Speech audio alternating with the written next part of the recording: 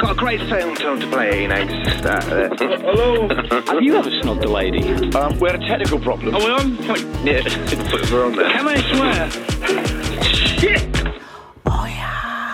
Welcome to Crunch and Roll. I'm John Fox, known to some as Foxy, did breakfast shows across the UK and a little bit of work for the BBC. Now, a couple of weeks ago, somebody messaged us and said, when are you going to have some Scottish radio people on? This is hopefully the first of many episodes featuring characters who plied their trade north of the border. Joining me on this episode is Paul Harper, who not only is the first Scottish presenter we've had on, he's also the first that's been on the radio in Australia and Canada. So there's a lot to get through in the short amount of time that we had with him before he had to pick up his kids from school in downtown Toronto, or as he'd say, Toronto. But we managed to cover how he used to get permission from his teachers to present afternoons on his local station, the fun and debauchery of his time at Scotland's most rock and roll station, and how he ended up on Today FM in Australia whilst backpacking. Now, before we start, just a quick reminder that if you do enjoy the podcast, and if you're a regular listener and you want to support us, we'd be very grateful. Just get to ko-fi.com/crunch and roll and buy us a coffee or something a little bit stronger. That's ko-fi.com/crunch and roll. And thank you so much to everybody who supported us so far. Now, with strong language, let's crunch and roll. Oh, yeah. Paul, how are you? Good, man. Nice to meet you. No, really nice to meet you. I'm pleased to say you're the first Scottish presenter we've had on Crunch and Roll. How does that feel? Scottish, and I didn't bring you anything. How stereotypical is that? Tight and cheap. But we were just talking before we hit record, and you were saying that, and I'm really looking forward to this because I think you are right, that the Scottish and English radio slightly different. Right. Look, I can't remember when good internet feeds really came in, but, I remember going on road trips to England, and you would flick from station to station, and there were so many, and they were all doing something different, right? You would hear as you went down, CFM would turn into, Black Wave in Blackpool. You would get some of the Manchester stations, Key 103. You would go through Radio City. There was the Galaxies. There were so many radio stations, and in Scotland we just didn't have that. And they just sounded so different. But the places, I don't know if you've been to Scotland or not before, but the places are so very different. And I don't know, the humor's, even though it's the same island, just to me they've always felt like very different places. And that's, I think, what I remember someone from Global had been to a focus group when they were in Scotland, and they came back like delighted that people don't care where the presenter sits, is the question they'd asked. And I agree with that. Like, I don't think they care. But they do care about what they sound like. And if they sound like, not just sound like me, but do they sound like they know me? Like, would I ever even have a conversation with this person? But I think that was a leading question to get the answer that they looked for. But actually, considering we were on the same island, I'm in Canada now, but things are very different. The radio stations from like back when I started on the radio in 97 in Scotland and England sounded so different. I know that, politically, we're very different places. But it's kind of funny because it's such a small place and we all do the same thing, right? Yeah.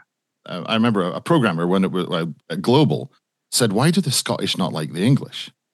And I think that you mistake like this want for Scotland to be proud of itself isn't like a dislike for the English, apart from in football. And if we're being honest, that's only because you've won the World Cup and we haven't. But we did qualify for the World Cup in 78 and you didn't. Is that right? Yeah. And Maradona scored quite a good goal. Everyone's going to hate me for this now. Well, let's go right back to the start. So you're from Aberdeen. That's right, yeah. And at the age of 13, you started... I mean, before we get on to hospital radio, did you dream of being a radio presenter? Not really. But here's the thing. I ended up in hospital quite a lot when I was younger. So I was born in 81. So yeah, this is like, I don't know, early 90s. And because my brother was in hospital a lot. And he was in the sick kids a lot because he had a sort of a genetic thing that meant he needed a lot of surgeries on his feet. And when we were in there, it was quite funny because my brother had long hair, right? And someone from hospital radio came round. But the first interaction ever was when this guy from hospital radio asked my mum if her daughter would like a request. And I was pissing myself. And my brother was so offended because he had such long hair. And that was the first ever. And I said, look, you hang around in the hospital when you're younger, visiting a brother or a sister or whatever. They said, oh, do you want to come and see the hospital radio? Yeah, sure. And I went in and it was like the most amazing, magical. I didn't really know what I wanted to do. But then I don't know how many people do at 12 or 13. And I knew almost instantly that this looks a lot of fun. And I wonder if I could get paid to do that. It's interesting because look, we've had a lot of guests on Crunch and Roll, and many of us, myself included, started at hospital radio. And I guess I was quite fortunate that the one that I was at was I was surrounded by decent people. I mean, was your hospital radio station a good one, or was it one of the shit ones? No, it was pretty good. We actually had 2 radio stations. It's like they were networking before. There was a kids radio station called Radio Rainbow, and then there was another one. Wait to hear what this was called, GHR. And it had a better logo than the GHR that's out right now, but it was Grampian Hospital Radio, the original GHR. And so I did the kids one was actually on AM, and on a sort of a small AM around the hospital. Wow. And that's the only time I've ever been on AM radio. And you really feel like a DJ, right? When you can hear yourself on AM. So we got to play sort of younger music, and I don't know. I can't remember the politics of why they were upgrading the speakers or something. Anyway, it was really good. And I got a bunch of mistakes out the way early on there. And listen, I was so young that I still had this squeaky, horrible high voice. And that needed to go before I got on the air properly. So your first professional gig was in 1997, North Sound 1 in Aberdeen. Yeah. A bit like myself when I got breakfast on Viking, to do a show on your hometown station. How was that for you, Paul? It's brilliant. It was. I used to answer the phones and make tea for their Super Scoreboard show on the weekend. And whenever I got the chance, because obviously you don't get paid, I would stay in the studio afterwards on Saturday night and just learn. It was DCS, so it's F11 and F12 to fire the music from the computer, and there was learning how to edit tape, and they had a CDR machine, and I would go to the music store in Aberdeen, was called Bruce Miller's, and a blank CD was about £40. And I remember putting some sweepers on there and making some demos and sending them to Gary Steen, who was the program controller at North Sound 1, that gave me my first ever radio job. Okay. And I will be forever grateful to him for that, because he put me when I was 15 and still squeaky, even with the amazing processing. It was a big sort of North Sound in 97 was kind of like, I think sort of Invicta, BRMB, Capitol, that big American Brian James, from the top of the tower. And the music was really great. The processing was awesome. The radio station sounded enormous. And I'd always listened to North Sound when I was a kid. Robin Galloway did the breakfast show there and did wind-up phone calls, and everybody knew about it. So to get on the home radio station when I was still at school, they put me on weekends at night. And I used to get out of doing because at this point I didn't want to be in school anymore, right? I think I was in 5th year. I left school in 5th year of secondary school. And I used to get the afternoon off to cover drive time when Gary was on holiday from school. And all the teachers were super nice to me in case I said anything about them on the air. You must have been the coolest kid in school. Yeah. With my first ever paycheck from North Sound, which wasn't much, I got a mobile phone, and no one else had them because you had to have a contract, right, John? And then it was like a crappy old Sony Ericsson, but no one else had a phone. Then I bought a Versace school uniform. And rocked into school like some sort of, Billy Big Boss, we would say. So, talk to me about North Sound as well, because, you've mentioned Robin Galloway, of course, who would you agree is a Scottish legend, Scottish broadcast? Yeah. Yeah. And then Nikki Campbell, of course, was also a previous presenter there as well. So I mean, there's some quality presenters went through North Sound.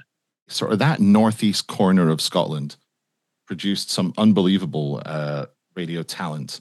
Bobby Hayne was there and went on to he was Virgin, right, when STV got Virgin, and Bobby was a big part of that. And gosh, I'm going to do it a disservice, but North Sound brought lots of people through the ranks that ended up in TV or on radio. God, I need to Google now and see who all came from there, because it produced so many people compared to, per head, per capita. Because Aberdeen's small. There's only 200,000 people up there. And it was a one radio station town for so many years. When you're living it, when you're in England, many people dreamt of being on Capital in the south, and then of course the north, maybe Key 103, Piccadilly. Yeah. In Scotland, what was the dream? What was the dream station? So the one that was sort of the big king of the hill at that moment was Clyde, because there wasn't really anything else. Like Beat 106 didn't come on till 99. Scott FM was on, but it was a little bit sort of. And in my hometown, there wasn't anything else. It's crazy, right? And I know that in England you had way more choice, but we didn't have that yet. And this was before digital radio. I remember a digital radio meeting. Oh my God, when the managing director Rod Webster called us all in, and he was again my first ever MD. He should have probably fired me a couple of times, but didn't. And he said, this thing called digital radio, and it's coming soon, and we could have North Sound 1 and North Sound 2. And North Sound 3 and North Sound 4 and North Sound 5. And I guess digital radio just, it all went a slightly different way. But that was back in 1997 they were talking about that. Right? Mm-hmm.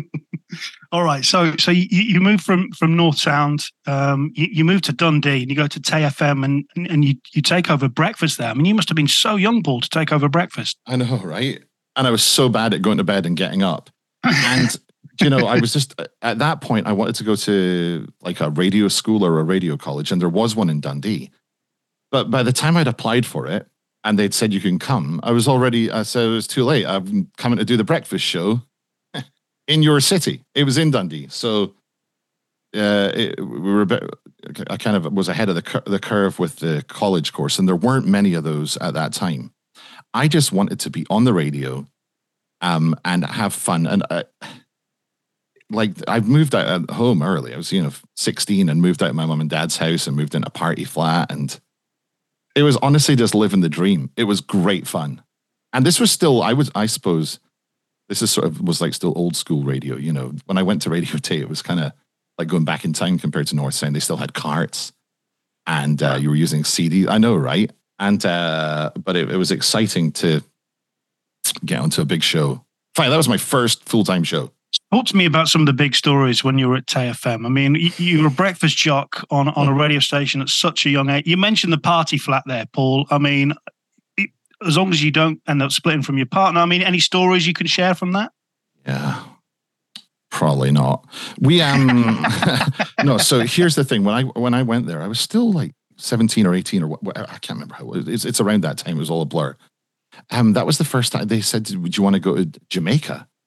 I went, yeah, yeah. Well, how much is it? Oh, no. You go to do your show. And I said, well, what?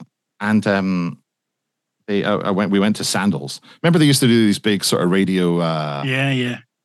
They still do them in North American radio stations, Sandals, Disney, but they do them for barter. And so we went to Sandals. That's where I met like other UK radio people for the first time, like Cam and Sally and Cormac, who was their news person there on Galaxy. There was Coppo from Invicta. There was a bunch of like radio people. I'd never really been outside that Scottish radio bubble. And even then I was in the north of Scotland. So it was really cool to meet new people and sort of, hang on, you want me? And the breakfast show hours were so bad from Jamaica. Bear in mind, this beautiful hotel, all inclusive, as much drink as you want. And doing the breakfast show, you're on between 1 and 5 in the morning, local time. So we'd all get pissed afterwards and like fall asleep in a hammock or a jacuzzi or whatever in this beautiful, and there's all these pissed up radio DJs lying asleep. I slept in for the breakfast show so many times, and another Scottish radio legend, Ali Bally, was the program director there. Not his real name. Have you heard of him before? Ali Bally. No, I haven't. No. He's a Scottish radio legend. Not his real name. What made him a legend? So he was on Radio Tay from the very launch. His name is Arthur Ballingle, but the DJ before Kenny Page, who again another Scottish radio legend, was on the Voice of Peace off Israel. Kenny had said, "And coming up next, it's Ali Bally." So Ali Bally was born. Ali was sort of the voice and face of Radio Tay forever. And now, when you say Radio Tay in that city, they will say, "Oh, do you know Ali Bally?" So he was my program director. I remember he was tight with the money though. Sometimes it was so hard to get money back in these days. And this was before EMAP had bought Scottish Radio Holdings, and like a fiver was a big deal, right? And I remember getting a show rise of £5 more a day. But then I'd gone on a date with the newsreader, which he was super pissed about. So the next day he said, "And Harper, I'm taking your £5 pay rise back." And I was like, "What, man?" So look, Radio Tay was fun again. We had lots of, doing road shows. And that was before Prince William had come to St. Andrews, or it was maybe about that time. But St. Andrews University is in their patch. And if social media had existed when we did the beach party at St. Andrews University, we'd have been the most viral thing ever. But it actually got shut down, this Tay FM roadshow on the beach, because like there were so many people took their clothes off and were running in the sea. And like it was dangerous, and the cops. It's like a Prince William sort of crowd, right? It's like a really sort of Oxford or Cambridge crowd got lit up in St. Andrews, and I was hosting what would have been a front page news story of the carnage and debauchery of the Tay FM roadshow, St. Andrews. I love it. So the next move you go to Beat 106, which was a huge station, wasn't it? Beat 106. Yeah, and it was like a sort of a disruptor in Scottish radio. It was kind of like Galaxy, but imagine, if you don't know, it was like, imagine going to a music festival and you walk between the main stage, the NME stage, and the dance tent. That's what Beat 106 was. You would go from Kasabian to the Chemical Brothers to some new sort of DJ Tiesto track. Then they would play Oasis. It was unbelievable radio station and disruptor. Its music proposition, the way it sort of behaved. Robin Banks was on the breakfast show there at the very start. And when they came calling for me, it was Andrew Jeffries and Mark Finlay were the two that came. They were sort of doing a baton handover of Andrew passing to Mark, came to meet me up in Dundee, and we went for a lunch. And I remember they were playing my show in the restaurant on the speakers when we were doing the deal. And my bloody promo came on. And Andrew Jeffries went, "Hang on, stop for a minute," and was listening to the promo. Luckily, it was a really good promo. And at the end of the promo, he looked at Mark, and Mark looked at him and went, "Yeah, that was okay. Okay, you're hired." And I'm very glad I updated my promo that day. To get to go and work for it, Capital Group had just bought Beat 106. It was an independent startup. Lots of celebrities put in money. Soccer, Ali McCoist, soccer. I'm so used to living here. Football players like Ali McCoist. And I spoke to Ali McCoist about this. He said for every 100,000 he put in, he got $1 million back. No. Yeah. Wow. But when I got there, I soon realized why. It's because the place was so shonky the way it had been built. Like everything was falling apart at this point, and Capital had paid, I don't know, was it like 25 or 35 million pounds for this one radio station? And then when they bought it, they realized that they needed to do everything again because it was all falling apart. So to be one of the Capital Group people when it was that small Capital Group going in was really exciting. It was the first time in my radio career I'd ever had a contract. I'd never, I don't know if that's what English, was that what English radio was like in those days as well? Well, I was very fortunate to have a contract at every station I was at. So so going back to the previous stations then, Paul, you didn't have a contract? No. It was operated in such an outrageous way till EMAP came in. No contracts. And I remember saying, "I'm going to work at Beat 106. And they said, "Well, you can't." And I went, "Well, I can. I don't have a contract." I still did a month. No, it was, I'm telling you, at this point, it was It was just unbelievable that you'd be on the radio without a contract. Nothing. I find that incredible, absolutely incredible. And you mentioned Robin Banks, who was the first guest on the I'm going to say fortunate, because I think the guy's a legend, and to watch him work was incredible. He was a pain in the ass, because he used to do things like stick stickers on the back of my car saying "Stop Police, car full of drugs" and things like that. Which, I mean, what was it like working with people like Robin? So he had just departed, because, you know, I don't think Robin and the Capital Group sort of new way of doing it were they didn't really work together. You know, Robin was kind of anarchic, and Capital Group didn't want to be. So he'd gone by that time. But I remember listening to him thinking, "Oh my God, this is so refreshing. This is fantastic." He made waves, but the whole radio station was a disruptor. And on my first day, I started with Chris Thorpe was the other starter. Unbelievably good imaging guy. Chris is on the sly right now with David Wakefield. And it was his first day, the same as my first day. And so we hit it off straight away, and we couldn't believe the chaos. The Beat 106 was mental. And again, for young guys, we used to do these club nights, and they would have a radio station credit card, John, and they would put the credit card behind the bar, and everything was paid for. And they had this like party truck, and it was like a Chevrolet, like a Suburban, the blacked out windows, and we'd get driven about in that. You guys are going out to a nightclub, we'll get you the Suburban. And it was just like going out all the time. Like the Christmas parties were like, you couldn't do Christmas parties like that now. They booked the first one in 2001. They booked this mansion in the Scottish borders, and it was kind of like a Downton Abbey house. And this family were 40th in line to the throne. Yeah. So it was it was a nice place, and we rolled into it with so much booze in the bottom of the coach, and everyone was wrecked by the time we got there. And the managing director, me and Chris said, "What's the aim of this? Is it to be like at work tomorrow?" And he looked at me and Chris and I and went, "No, boys. The aim is to be alive." I went, "What?" It was like, holy shit. And the carnage. They set up a studio and put ISDN into this house so the breakfast show could come from there the next day. But Matt, who was doing the breakfast show, went missing at some point. So Mark was the program director, went on the air and was like that. Matt is missing.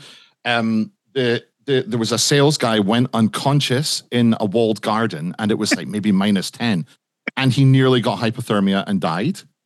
There was like went on to be my producer. It was his first Christmas party as well. So imagine we're in these beautiful old bedrooms, and he's throwing up all over the floor, and then he like pulled a rug from under a chair and covered it up. And anyway, the lady that owned the house afterwards said we destroyed it. They had all gladiator stuff set outside. It was I wish there was pictures of it. And so we did like the pugil sticks up on the thing, and we did a tug of war. They brought caterers in, and they hired, oh my God, they hired the 4th FM like nighttime DJ to be the DJ at our party at night from the Big Al's Disco Roadshow. It's like playing all this 70s music. It was so fun. So your memories of Beat 106. I mean, I love how animated you become, Paul. I mean, I mean, you were still young at that point as well. Would you? I mean, you go on to some massive stations from there, but I mean, would you say the highlight of your career? No, because unfortunately, it sort of got wrecked. Did it? Why did it get wrecked? It was the first radio station I'd worked at that ended up where the marketing people. They had a big audience. We had like 500,000 listeners, which was great. But I remember like certain conversations about like it's the wrong audience. It was like they would call it like in Scotland it's a Ned, right? Or like a chav audience. It was very much the soundtrack to like a council estate. And they didn't want that. And they went on this mental, we're going to educate the audience in what good music is. direction. Yeah. That ended up like totally slaughtering the radio station. And then they got it in their heads they wanted to do XFM. So it was kind of sad at the end. This great radio station that people genuinely loved, just sort of they didn't care because they were getting the new toy, and it was hard to work down. Like we had Dennis Clark, one of the all-time brilliant radio consultants, consulting on this, and he came up to see us and said, "Look, guys, at 8:05, some salesperson had sold every morning at 8:05. We would have a travel feature where we would read out package holidays that you could buy from a premium rate phone number that day at 8:05. Like, it was the worst money grab. When radio stations are circling the plug hole? Yeah. It was circling the plug hole. And I remember Dennis saying, "Who sold that? My God, they shouldn't, this guy from LA is here to help us." And he said, they shouldn't be allowed to listen to the radio, never mind sell on it. And it was like the radio station was wrecked at that point. So no, it was actually, it was quite sad watching. I don't know if you've ever been at a station that has sort of gone to hell like that. Probably not to that extent, but yeah, I've certainly seen. I've been at a station which has rebranded as something else, and that's fine. But yeah. like this thing was like, your radio stations aren't there to educate its listeners into what they should or shouldn't like. There were really good people there. Some transitioned over to XFM. The numbers speak for themselves. When Beat 106 was turned off, it had 400 and something thousand listeners. And when the XFM experiment was over, it had 199. Incredible. So like it was a real shame. From what you just said, it kind of, it reminds me of my time at Viking. And actually the reason why we started doing this podcast, because anybody that spent their time at Viking has the same memories of it being just a party for the duration of, however long you're there. And we started this podcast thinking that every radio station was like that. It turns out that it was only Viking, but from what you're saying, it was very similar at Beat. Beat 106 was so much fun, but it was very much a bastard child of what was like the Capital FM network at that point. I don't really think everyone in London knew what it was. Because I remember Andrea Vidler came round with new logos one day. And they said, what are all these logos have got? What's the problem with them? And it was like Fox, and Ocean was a different color, and Red Dragon was the sunny day or whatever. So they said, look, they're all different, so we're going to make it one logo. And here's how much they didn't know about what they had in Scotland was the logo set. It was called Beat 106, right? But it wasn't on 106 FM. We had 105.7 and 106.1. So it was called Beat 106. But on this logo that they unveiled, here's your new logo. It said 106 FM The Beat. And everyone was like that. We're not even called that. And like, they didn't know 106 FM. No, we're not on that. And The Beat, it's not called that. It's never been called that. They didn't know, like, I think genuinely, they didn't really understand it, but it was so much fun. We had a festival in Scotland called Tea in the Park, and Beat 106 was the radio station for Tea in the Park. And we would take over the campsite where they invented this monster, like mega bus thing that was, but there was like an open top bus that looked like a boombox, but the DJs were on top of the bus, and it became like a separate stage for Tea in the Park with our specialist DJs would go on, and we thought there'd maybe be a few hundred people there. There was like 10,000 people in the campsite before the festival had even started at the party bus, and it was incredible. And we would just go up there, and like I've got so many great pictures and memories of so much funny stuff happening at Beat. Cunty. We apologise, sir. We just play records till 8, 9. When do we finish? I'm not drunk. I've had a couple of drinks. I'm not drunk. Let's move on to your next move, Paul, because I mean this is this took me by surprise whilst I was going through your career. So you go from Beat 106, big station. You've achieved a hell of a lot there, and then you moved to 2Day FM. How the hell did that happen? Beat was shutting and XFM was coming on, and obviously I wasn't going to be part of that. And that was quite a hard sort of pride thing, because you've got an audience that likes you. You're doing a good radio show. We were doing pretty good numbers, but it was going. They were making it into XFM. I still had a while left on my deal, So I would just stay at home and, the deal would run down. But I said to them, look, this is only in the UK, right? I can go and do stuff elsewhere. And they said, yeah, why not? So I my plan was to go backpacking around Asia and Australia. And when I got to Australia, and this was sort of 2006, it was before really the Kyle and Jackie O show was on the map as much as it is now. They'd just gone from nights on Today FM to the breakfast show on Today FM. And Today FM had just moved from an old studio at the Bondi Junction to a brand new, Leicester Square type glass box in the middle of the CBD downtown Sydney. And I heard a trail for the Kyle and Jackie O show. And you know what? I still have it. I can send it to you and you edit it in here. Kyle and Jackie O. I got my husband's gym bag and I found some condoms in there, and we don't use condoms. I'm having a day from hell. How long since you've used condoms? 9 years ago. It was all going so well. He said he didn't know how they got there. He didn't know how they got there. Oh. They weren't my condom. What about the suspicious calls when you reject the calls in front of me? It's a work phone. Why are you blaming me for it? You know my brother uses a gym bag. He goes to the gym in the city. He never wants me to go to the gym with him. Now's the time to just get it all out. Has there been anything going on that you want to tell her? The truth is, I am seeing someone else, Helen. I've had enough of the BS. You don't want to be with me anymore, is that what you're saying? That's why you cheated? Yeah, that's it in a nutshell. The Kyle and Jackie O Show. Weekday mornings from 6. 104.1 Today FM. It was the first thing I heard on Australian radio. Went, oh my God, I have to work at that radio station. Because it was so different. Then all plans were off. I'm not going anywhere. I'm going to get a job in Sydney. And so I demoed Nova and Today FM. Jamie Angel, the program director at Today FM, he was on that radio station as a personality for a lot of years. Yeah. And he got me in and said, look, I think there might be some like board op shifts, tech op shifts. Okay, great. And I went back to my shared house with 30 other people. So I'm sort of still living on the capital sort of money coming in, right? Oh, and funnily enough, I met this girl from Wales who's in the house with us. And she said, how come you've ended up here? It was like 30 backpackers in one house. French, German, Italian, Spanish, Americans, everyone, Canadian. And she said, I got made redundant. I said, what do you do? And she went, I worked in radio. I said, no way, so did I. And I said, what did you do? And she went, I worked at Red Dragon FM in Cardiff.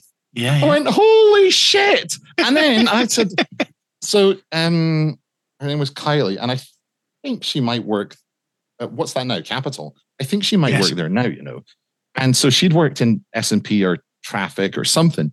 But how weird that two people that had just left Capital Group ended up in the same shared house in Sydney, Australia. Jamie Angel phoned me up one day and said, yeah, mate, change of plan. We're not going to use you for the board op shifts. We're going to put you on the air. I said, great. Like, wow. And he said, yeah, we've never had a voice before. And I said, so what am I going to be like? Because they all had names, Lab Rat did the drive time show, and they had Kate the Alien on there, and Loey did the evenings. They all had these sort of Aussie radio names. I said, am I going to be like the Flying Scotsman or something? And he went, no, mate, you're going to be, and the first name was, you're going to be Mr. Miyagi, and you're going to be from Japan. I went, what? So the very first show I did, I had to say that my name was Mr. Miyagi and I was from Japan. And I said to him, but like, I'm obviously not from Japan. And he went, yeah, that's what's funny about it. So after the one Mr. Miyagi show, we decided that didn't work. So the new name got even better. Remember, this is 2006. So they were still quite the sort of the big thing, and they're back again now. My kids like them. I was Tamagotchi. Tamagotchi on exchange from Tokyo's #1 hit music station. And I would say that because I'm here from Japan, there's an Aussie guy in Tokyo right now doing the same show. And everyone would phone up and go, mate, where in England are you from? Because they don't know, right? And he'd say, I'm from Japan. And they would piss themselves laughing. And that became my gimmick. So I had to say I was Japanese. How long did you spend in Sydney? like nearly a year. I had a year backpacking visa. I didn't want to leave Today FM. They had the Kyle and Jackie O show. So I got to, as well as they had me doing weekends and swing production shifts on the Hot 30 Countdown, which was a national show. They said, look, we're thinking of they had a psychic called Georgina Walker. She's a sort of famous psychic in Australia. She was psychic on the Kyle and Jackie show and still is. And they said, we want you to do the radio parts. We're going to call it Today FM Supernatural. And they put it on all the stations, Sydney, Melbourne, Adelaide, Brisbane, Newcastle, Perth. And so I anchored this psychic show, but I didn't believe in any of that stuff before I went there. I met Georgina. She was, we got on really well, but she was older than me. I was like 25. She was, I guess, 50. And some of the psychic, she did these dearly departed readings, John. So I didn't believe in psychics because I thought it was all edited for the radio. But we would pre-record the show and she would say, okay, I need the person's name and I need them to hold a photograph and I need to know the date they died. And so I would tell her off the air, okay, this is the person's name, this is the day they died. And she would go away and write down and sort of be in the zone for 15 minutes. Then we would record the phone call. So I know she hasn't spoken to the caller.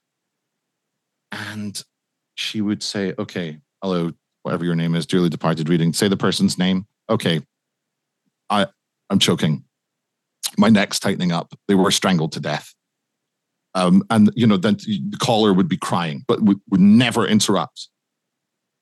Or another one I remember saying, I smell smoke. This person died of cancer. They smoked lots of cigarettes a day. And as she was talking about this, I kid you not, the studio smelled of smoke. And it was so unbelievable. This was so exciting to me. So anyway, fast forward to now, Georgina just came to visit us in Canada. And I know we're sort of jumping around, but that's 17 years ago. And we're still best friends. She came to our wedding in Scotland 9 years ago. We went to see her in Australia and she met our kids when they were younger. And she was just here to visit us now. So a friendship was born at that time at Today FM. She's still Kyle and Jackie O's psychic, is on there every week, does another show with Mitch at night. And as well as that, I got to do some work for the Kyle and Jackie O show, which was great. They did these big event pieces then. Like they did this Kyle and Jackie O's longest show. And it was sponsored by Duracell Bunny or something. And I ran the board and worked with their show on the ideas. And I smoked then, John. And so I would go smoke. Kyle and Jackie both smoke. I don't know if they do now. And so I would go smoking with Kyle during that. And he went, like, he's a no shit guy, like in real life. And this is back when he was younger, so wasn't as chilled out as he is now. And I remember him saying to me, like, I'm bloody impressed that you've come all the way here and got a job on our radio station. And he was really good to me. I got to do some bits on the air with Kyle when it was for McDonald's stuff because he was the McHappy Day. Even then, here's the size of stars they were in 2006, and there's nothing like they are now. It was McHappy Day coming up, and Jamie, the PD, said, look, do something with Kyle on the phone on McHappy Day when you're on the air. But he said, there's this number, but don't tell him I gave it to you. All right. So you got it from his manager or something. Imagine like the PD not wanting to give out the Breakfast Jock's number to another jock on the radio station. But they were such power figures then. But even to be part of that team, that like the ethos at Today FM, and I have the handbook somewhere, but it was very simple. If you don't work hard here, you won't be here long. It was a mighty radio station and miles ahead of anything I'd heard before. It was insanely good. We're having a party. Oh yeah. You spent some time in Australia. I mean, you worked with some of the radio's biggest ever names, and then you move back to Scotland and you go to Real in 2007 to take on Mids. I mean, that, again, another big station, Paul. You're moving from just powerhouse to powerhouse. You know what? Like a lot of us radio people, I'm afraid that I got in a mess with my tax when I was younger. And I know that anyone that has worked in radio through these times before that, whatever it is now, where they take the tax, we've all been there, right? So I had to go back because I was screwed. My visa was running out. was really fortunate enough to be offered a job by Jay Crawford on email. I went to Seattle to see a friend, Craig Wallace, who went out to work at Real World there. And I said, look, I'll use your computer. I'm going to send this demo that the imaging producer at Today FM, Konski, made me my demo from Today FM. And I sent it to Jay Crawford, who was the program director at Real Radio. And he messaged me back in about 10 minutes and said, this is the best demo I've ever heard. You're hired. Your new best friend, Jay. And he didn't tell me what it was for or anything. That was it. Like, just an email. So I wasn't even back in the country yet. Already had a new job. And the demo said something like, yeah, we call him Tamagotchi, but his real name's Paul Harper. What was the PD on? Crack? And then it went through the thing. And then at the end, it went, Paul Harper, Tamagotchi, whatever the fuck you call him, just fucking call him and give him a job. And it was so like, what is this? It was a great demo. It wasn't exactly suitable for Real Radio, but Jay was a good enough program director to see around that. Went, yeah, you come here. We need a younger, I think Real could have been in danger of sounding sort of stuffy and older. And he brought me in and we had some huge success. That Real Radio in Scotland, like Scotland and Wales, were absolute monstrous radio stations. Yorkshire too, monster radio stations. Is it true that your show, I mean, you talk about the success there, but I mean, your show was bigger than Forth and Clyde combined? Yeah. Yeah, just the cume, Paul. just the cume of one show was bigger than whole radio stations. That's mental, eh? Yeah, it is. At one point, Real Radio had a 31% reach and 800 and something thousand listeners out of 2.4 million. It just dominated, and it got to the point where a Real Radio, we were like one nail away from the coffin of the other radio stations when someone decided that instead of promoting what we were doing successfully, they would invent Barry the Basset, a dog that they put on all the TV commercials. Do you remember that? I remember that dog. That was the end. When they started promoting a dog, a fuzzy dog over... I'll seriously for a minute. When Real Radio was autonomous at that point. We were doing Renegade or Fugitive Renegade, and it was just it captivated the country's imagination. We would sit in a room, and Jay would say, "Okay, what do you want to do as a promotion?" Or we said, "Well, we want to give away a car a day."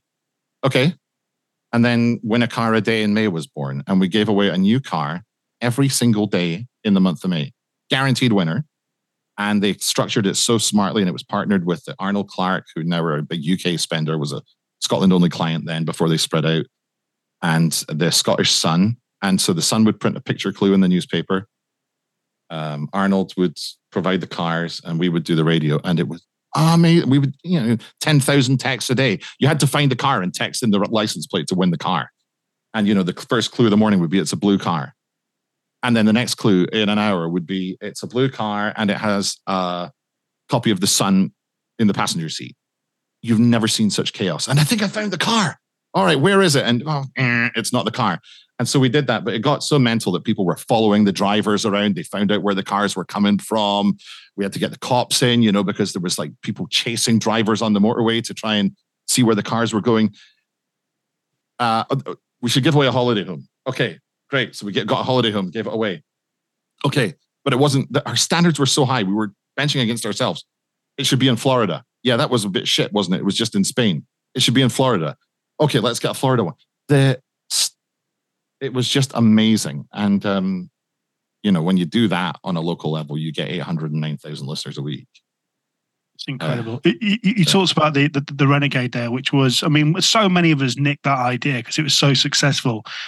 And we did it on a couple of stations that I was part of, one of which didn't have the budgets that you had. And I remember, because you used to give away the first clue at 8 o'clock, and I think it was the 210 FM Fugitive, I think it was. That's what we called it. And I think it was like, and this morning, if you find the Fugitive, you can win £200. It's like, nobody's going to look for this. But it's like, It's not going to work. It was mad money, £5,000. I remember Jay once said, okay, we're going to do one where it's going to start at £10,000 and every minute it's going to drop by £100 or something like that. Or every 15 minutes it's going to fall. But anyway, the guy, he got caught after what his clue was.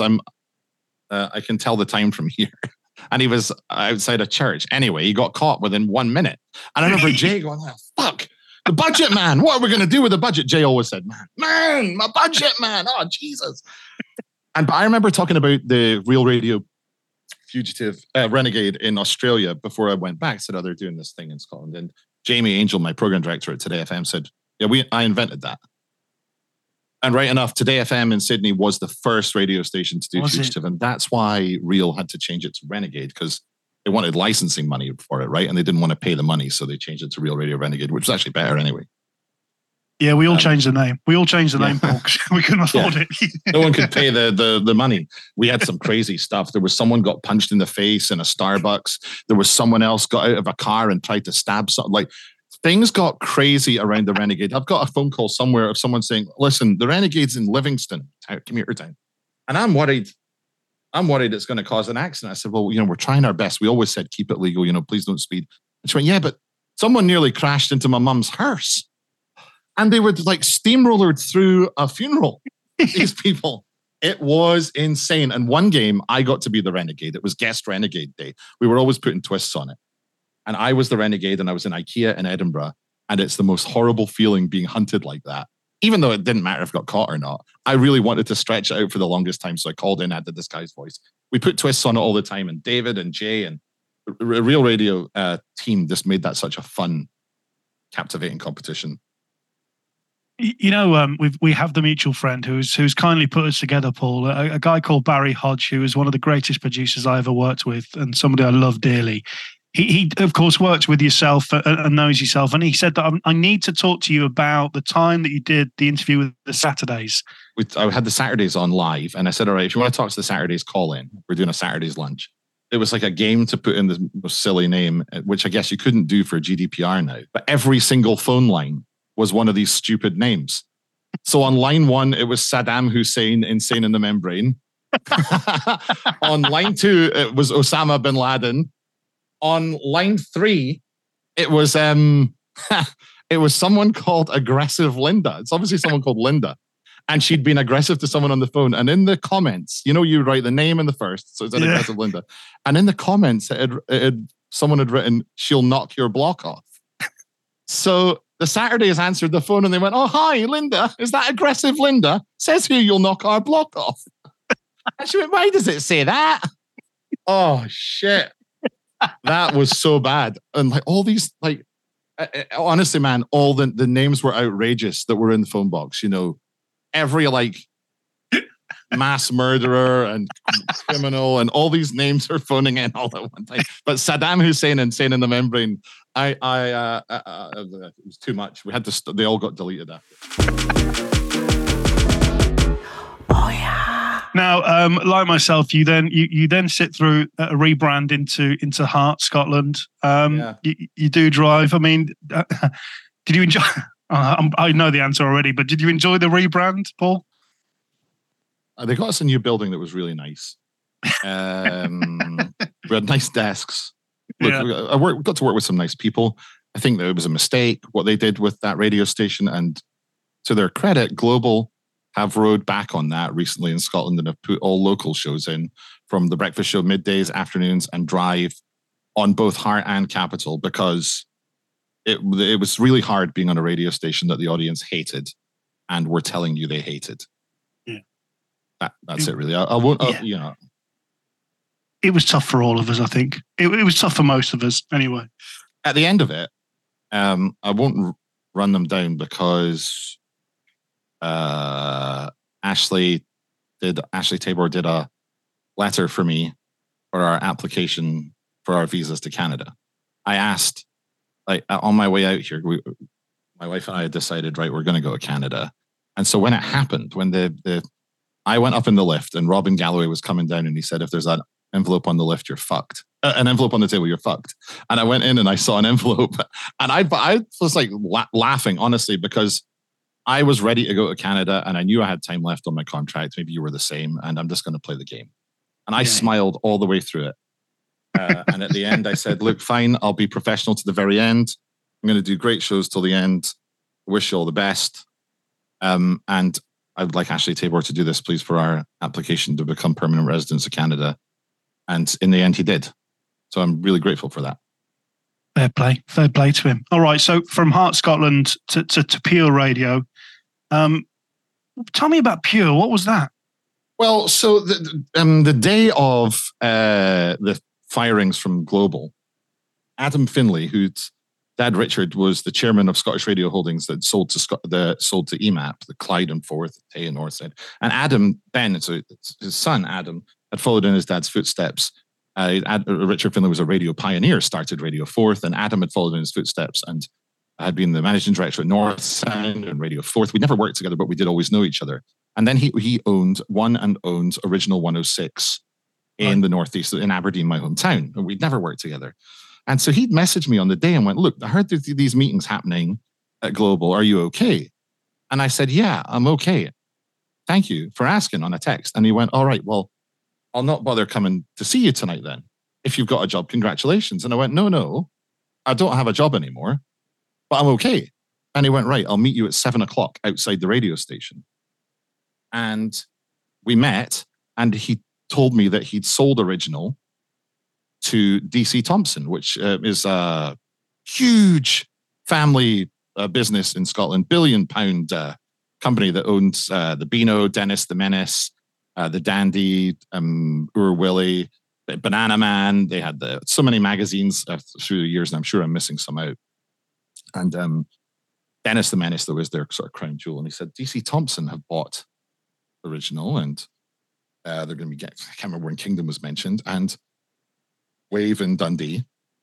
Would you like to come and work for us? And I said, well, I can't be on the air again because of this, And he went, no, it's like, just help us with the radio stations. And then we started talking, and yeah, God almighty, absolutely. It was really from the lowest of the low, even though I knew we were going to Canada, but what we're going to do for a while, to this exciting new radio project. And we noticed very quickly that there was a gap in the market and talent available to give a truly Scottish radio station that had to be a DAB offering because there was no FM spectrum, that could play Scottish music mixed with other, hot AC playlist that was missing from the Scottish airwaves, and put on talent that was liked by the audience and fill a gap that had been left. So Pure Radio, it was going to be, didn't know if we could call it Pure Radio because of the radio maker, right? But in the end, you could. It was going to be called Jock. No, I thought it should have been called Jock FM. Okay, I'm Jock, like spin-off. But they went, no, that's terrible. And so this DC Thompson is an unbelievable business.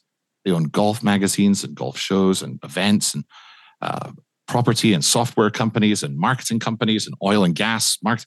And they've got this huge 7-story, beautiful, bigger than Leicester Square Global, but on the same, it's beautiful like that, in the middle of Dundee, which has got like 100,000 people.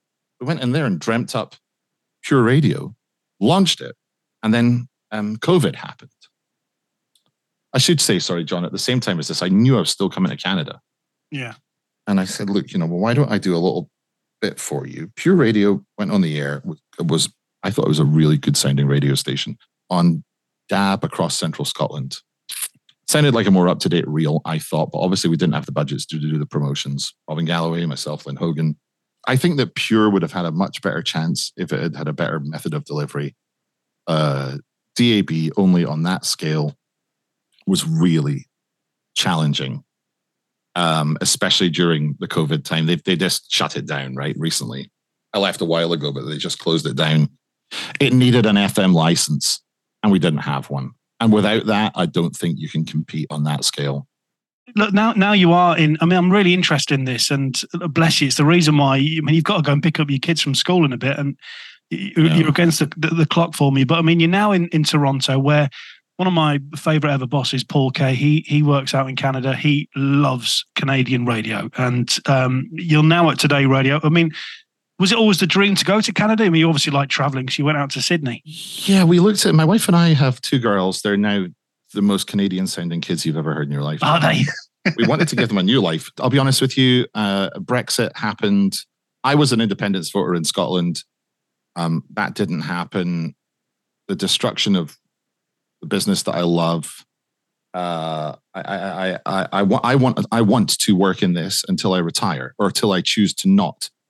And I didn't like being good at my job, but hanging on to it for dear life, and not because of your talent, but because someone somewhere's decided that it's a region or a shire, and it doesn't really matter if it comes from London because no one will notice anyway, or Manchester. Mm. So I wanted to move somewhere that gave us an opportunity to grow as a family and to have new experiences. That could have been Australia, but it's too far for grandparents.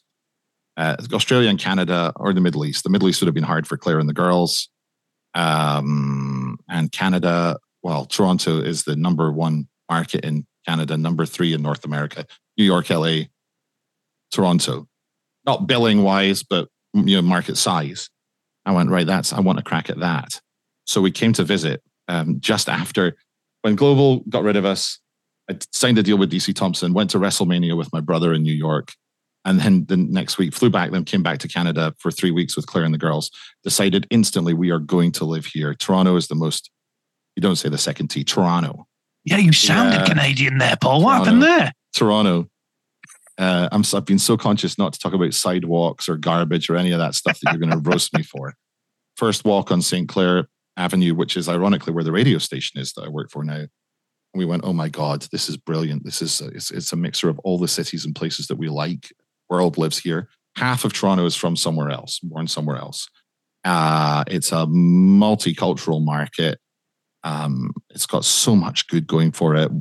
We were able to come to Canada, look at great expense and a lot of work, but I don't mind that. I don't grudge that. We've been given a new life and a new opportunity and a chance to grow. And we get to do so many awesome things in this part of the world and have so many experiences. And I was fortunate enough, whilst doing the Pure Stuff from home, to get a gig here on Boom 97.3 in Toronto, which is a classic hits station. But it's a brilliant classic hits. It's like CBS FM in New York. I kind of think this is what they should have done with Greatest Hits. It's like same music, but not sleepy sounding. They play every song like it's a new song. The personality burst out of the radio on that radio station, and it's always a top 3 in the city. And I got to do weekends on there straight away. Every talk break has a caller, but it's over the intros. The music format never stops, so 10 seconds, 15 seconds, playing these mega hits. Yeah, it's really good. It's like CBS FM, Broadway Bill style. Obviously, I'm not rhyming all the time over the vocals at the posts, doing the most Broadway Bill. But it's, a big sounding radio station. But they really took to me. And the fact that I would position myself as, listen, I've just arrived here. I love my new home. They liked that a lot. And I meant it.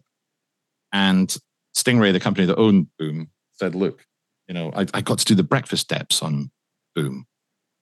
Never have imagined in a million years we'd come to Canada and I'd get to do cover for Stu Jeffries does the Boom morning show, and it's a huge show. And everyone that covered it, it's a bit of a daunting task really, because his audience are quite, they'll tell you, right? But I was like, okay, let's do this. And they were really kind to me, thank God, because we've all got a little bit of an ego. But they really welcomed me and sort of got it. And it went really well. Performed well on Boom ratings wise and just with the right attitude. I think I made mistakes through my career. I'm sure given the chance to go back and do things again, we would have all done things differently. Yeah. And I've really tried to act on those when we got a fresh start in Canada. And, going from being a breakfast jock to being a weekend jock again here, you're starting your career again almost. Fortunately, the programmers there said, look, we've got an opportunity. We're thinking of doing this format from Calgary, the Today format. And it's a sort of a Jack FM female leaning music variety station with spice and topics. So there's call-ins all the time. It's like a conversation. It's open. It's a companion at work. And I listened to Calgary. It's the number one station in Calgary, and now it's the same owner in Edmonton. And they said, yes, so we're going to flip this license, not Boom, but another one they own, to Today. What show do you want to do? Breakfast show. And they were open to that. And I've been incredibly fortunate that Steve Jones and Steve Parsons are the national program director and the VP of radio for Stingray, and my program director, Crosby McWilliam, have taught me so much. Bear in mind, you're learning a new city and a new country at the same time.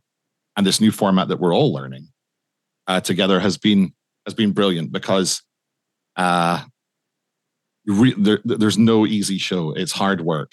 It's very hard work, but it's the most rewarding format I've ever done, for sure, John.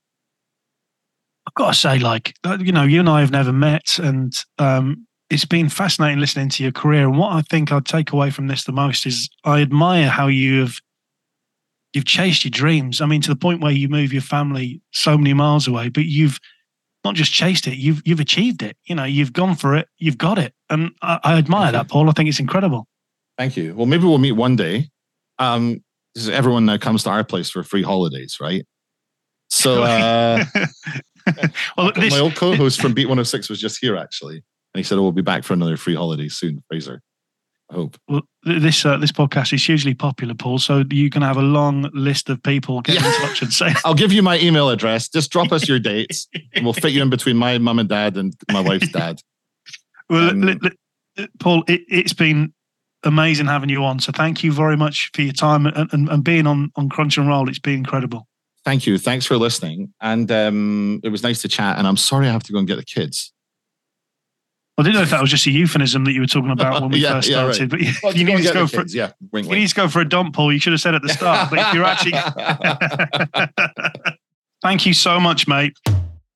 You've been listening to Crunch and Roll with me, Paul Harper. Subscribe on your favorite podcast app to get every new episode as soon as they drop. Crunch and Roll is a 969 media production presented by John Fox and produced by Simon What's His Name. Oh yeah. We have the mutual friend who's kindly put us together, Paul. A guy called Barry Hodge, who is one of the greatest producers I ever worked with, and somebody I love dearly. He of course works with yourself. Yeah. So I love Barry too. Barry got fired from Real Radio for so we'd had a bad radar day, and when I say bad, we'd had like 725,000 and not 800,000 listeners a week. Got to do something. So Barry got naked. And when Ed Miliband was the leader of the Labour Party, streaked Ed Miliband in the newsroom, which wasn't a great idea. And something to do with Labour and the Scott Trust or something that was part of GMG. Someone had phoned someone at The Guardian, and basically that was it. So Barry had to go. And I think they could have stopped it, and Robin. Can I just? The thing is, Paul, Barry's told me that story, and it's one of my favourite radio stories. and Barry, the way Barry describes it, and obviously with your beautiful Scottish accents that you both have, he says, and what I did is I waved at him like Pudsey Bear, and it's that bit. It paints the picture in my head. It's just beautiful. I'm like, Barry, what a legend. But so Ruffy, who was one half of our football phone-in on Real Radio, Alan Ruff, was the Scotland goalkeeper for the 78 World Cup and the 82 World Cup. A real lad, very much a laugh. He's like clowning around in the changing room, was always good banter. And when Ruffy had been in the building and he came into the studio, because I was on the air when this was happening in the newsroom, and Ruffy went, oh, fuck. And when Ruffy thinks it's bad, it's bad. And he went, oh, Paul, I really don't think this is good. I thought, oh, well, if Ruffy thinks it's going to be bad news, then we're really in trouble.